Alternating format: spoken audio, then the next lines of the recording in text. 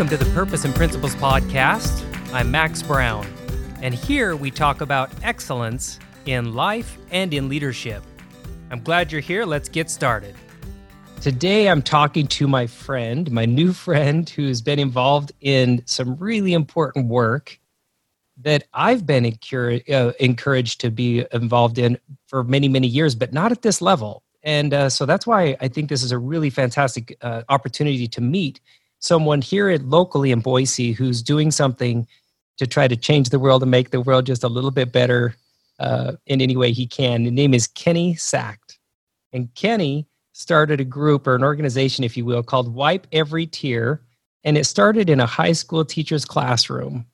And as a basketball coach and a father, Kenny Sacht's heart broke during a 2007 summer mission trip with his students during a basketball outreach held in the Philippine slums.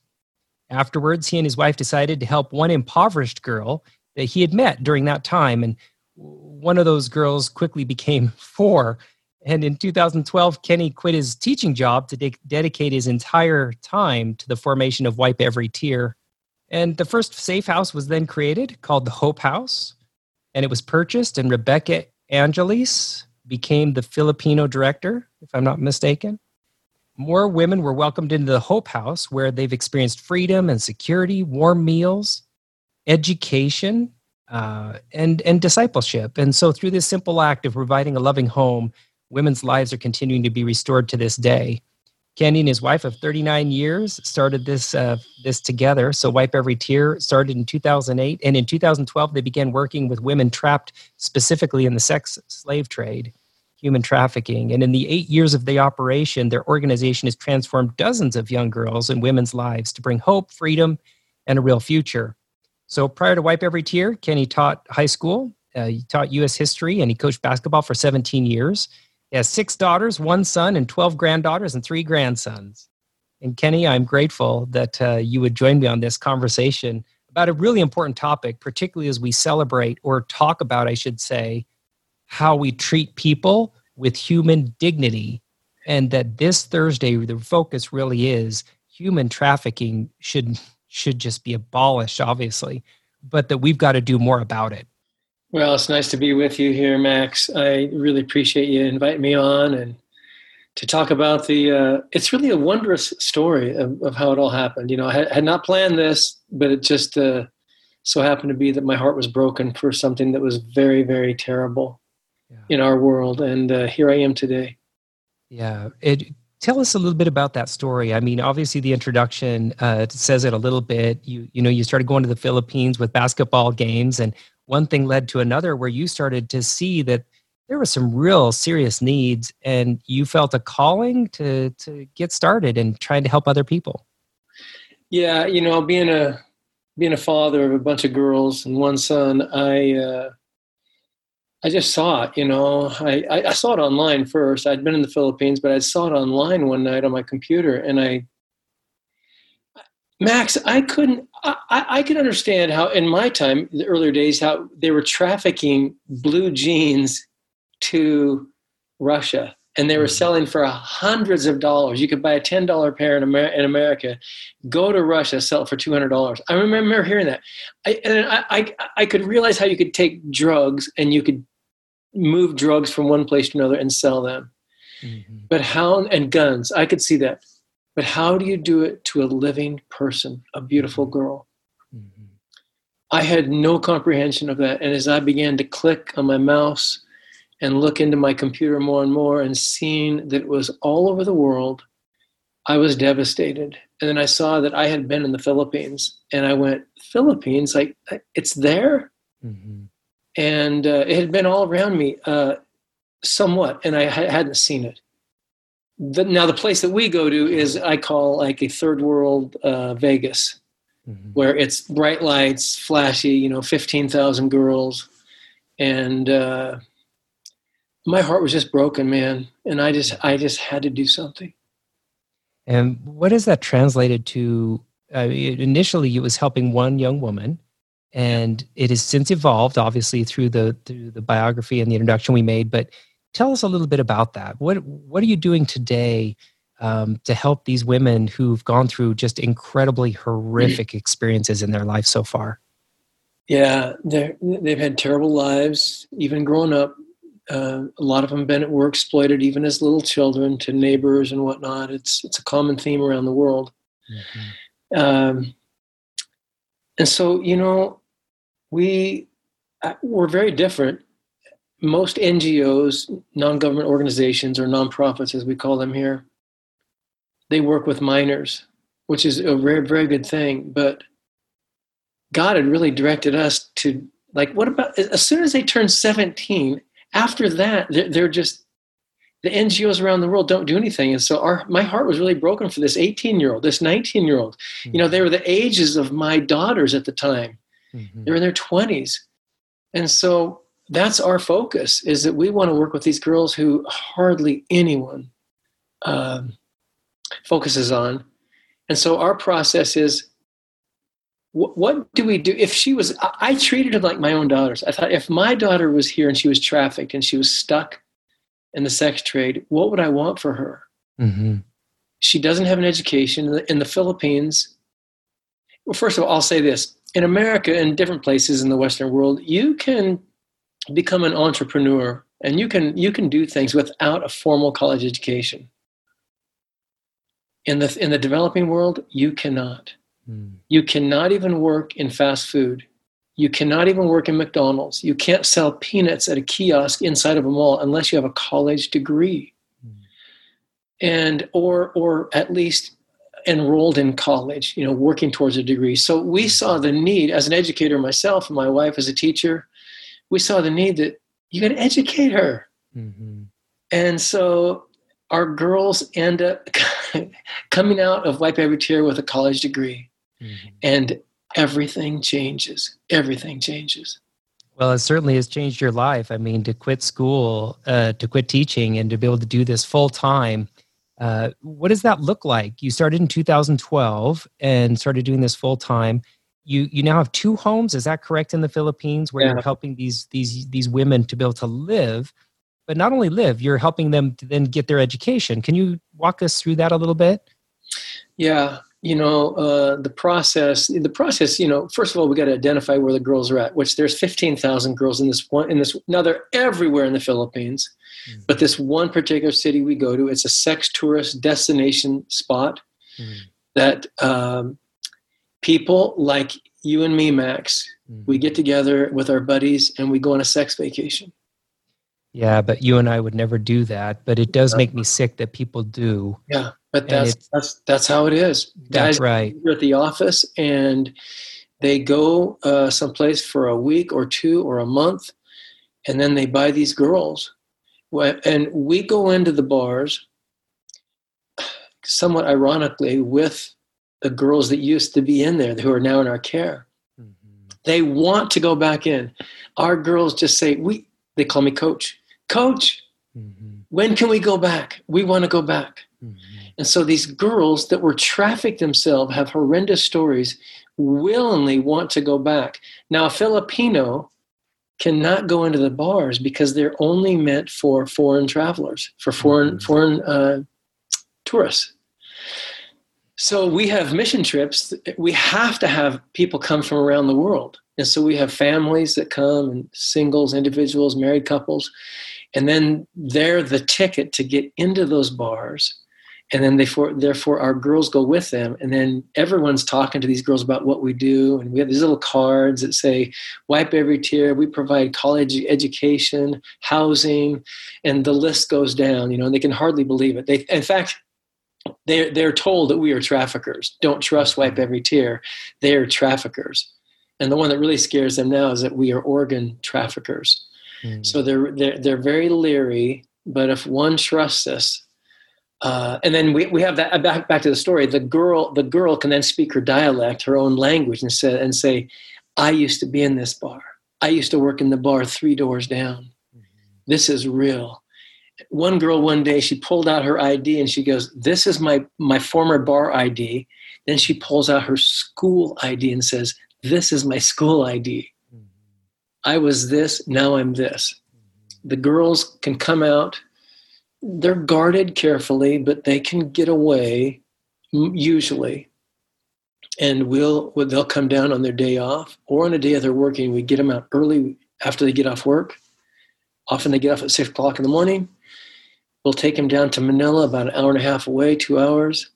They'll see our houses. They'll tour our houses. They'll see that the girls are healthy. They're eating.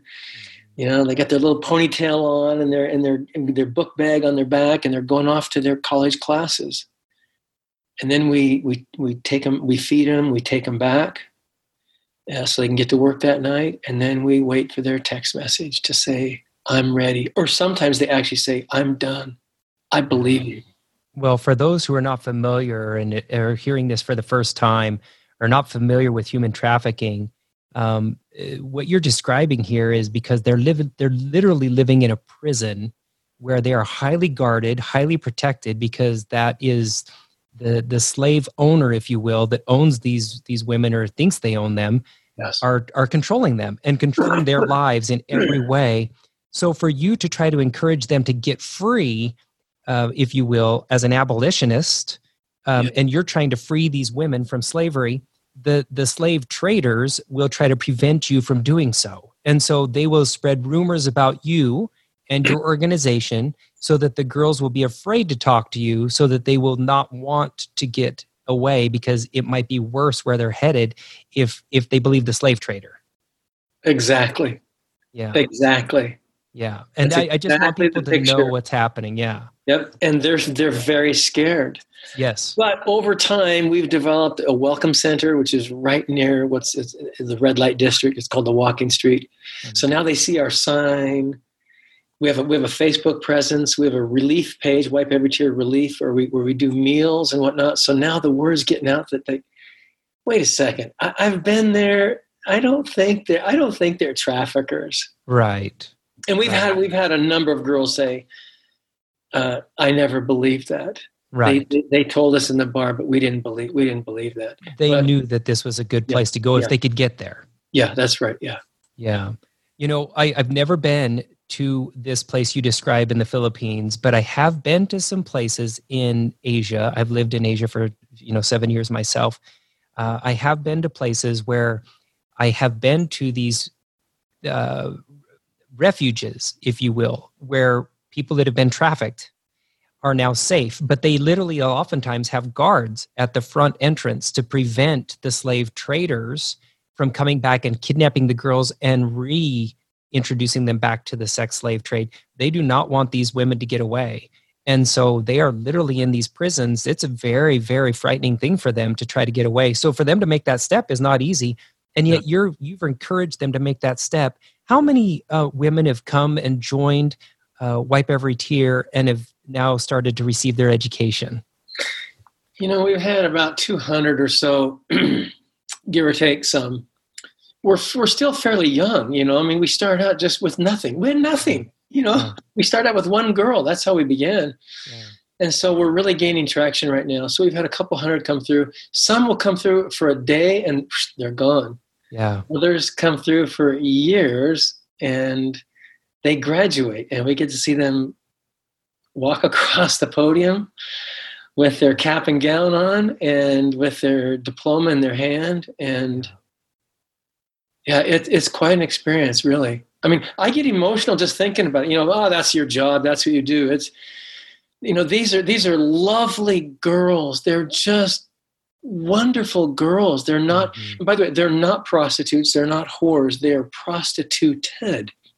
A lot of people call them prostitutes. They're not. They're not at all. They've been exploited. They've been prostituted.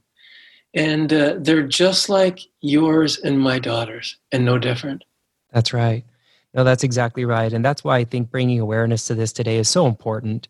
What could people do that feel like, wow, I had no idea this was happening, and more importantly, perhaps didn't know that someone like yourself lived right here locally, working so hard to help some of these young women have a new life and a new opportunity. Obviously, paying for their education can't be cheap. No. And yet you've funded almost 200 women who've now gone on and received an education and are doing different things in their life. how do you support this effort? Because human trafficking is real. It's a real problem, as we've discussed, and we've just barely scratched the surface of this topic today.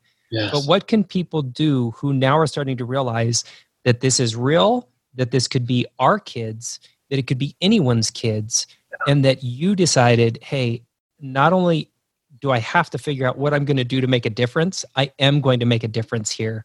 And you started doing it. And that's where this begins. What can people do who hear this today and say, I want to help? Yeah. Well, this one may sound a little odd, but we have found the biggest thing is I if I had my choice of anything that one person would do, I would say, would you pray? Oh, what does that do? That doesn't feed her.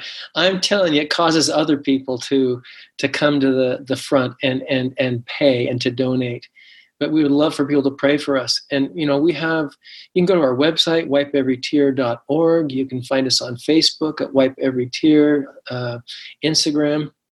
And then secondly, of course, we need donors. We don't have any big corporations. It's all just little tiny businesses and individuals, some that give $5 a month and others much more. And we would love just partners.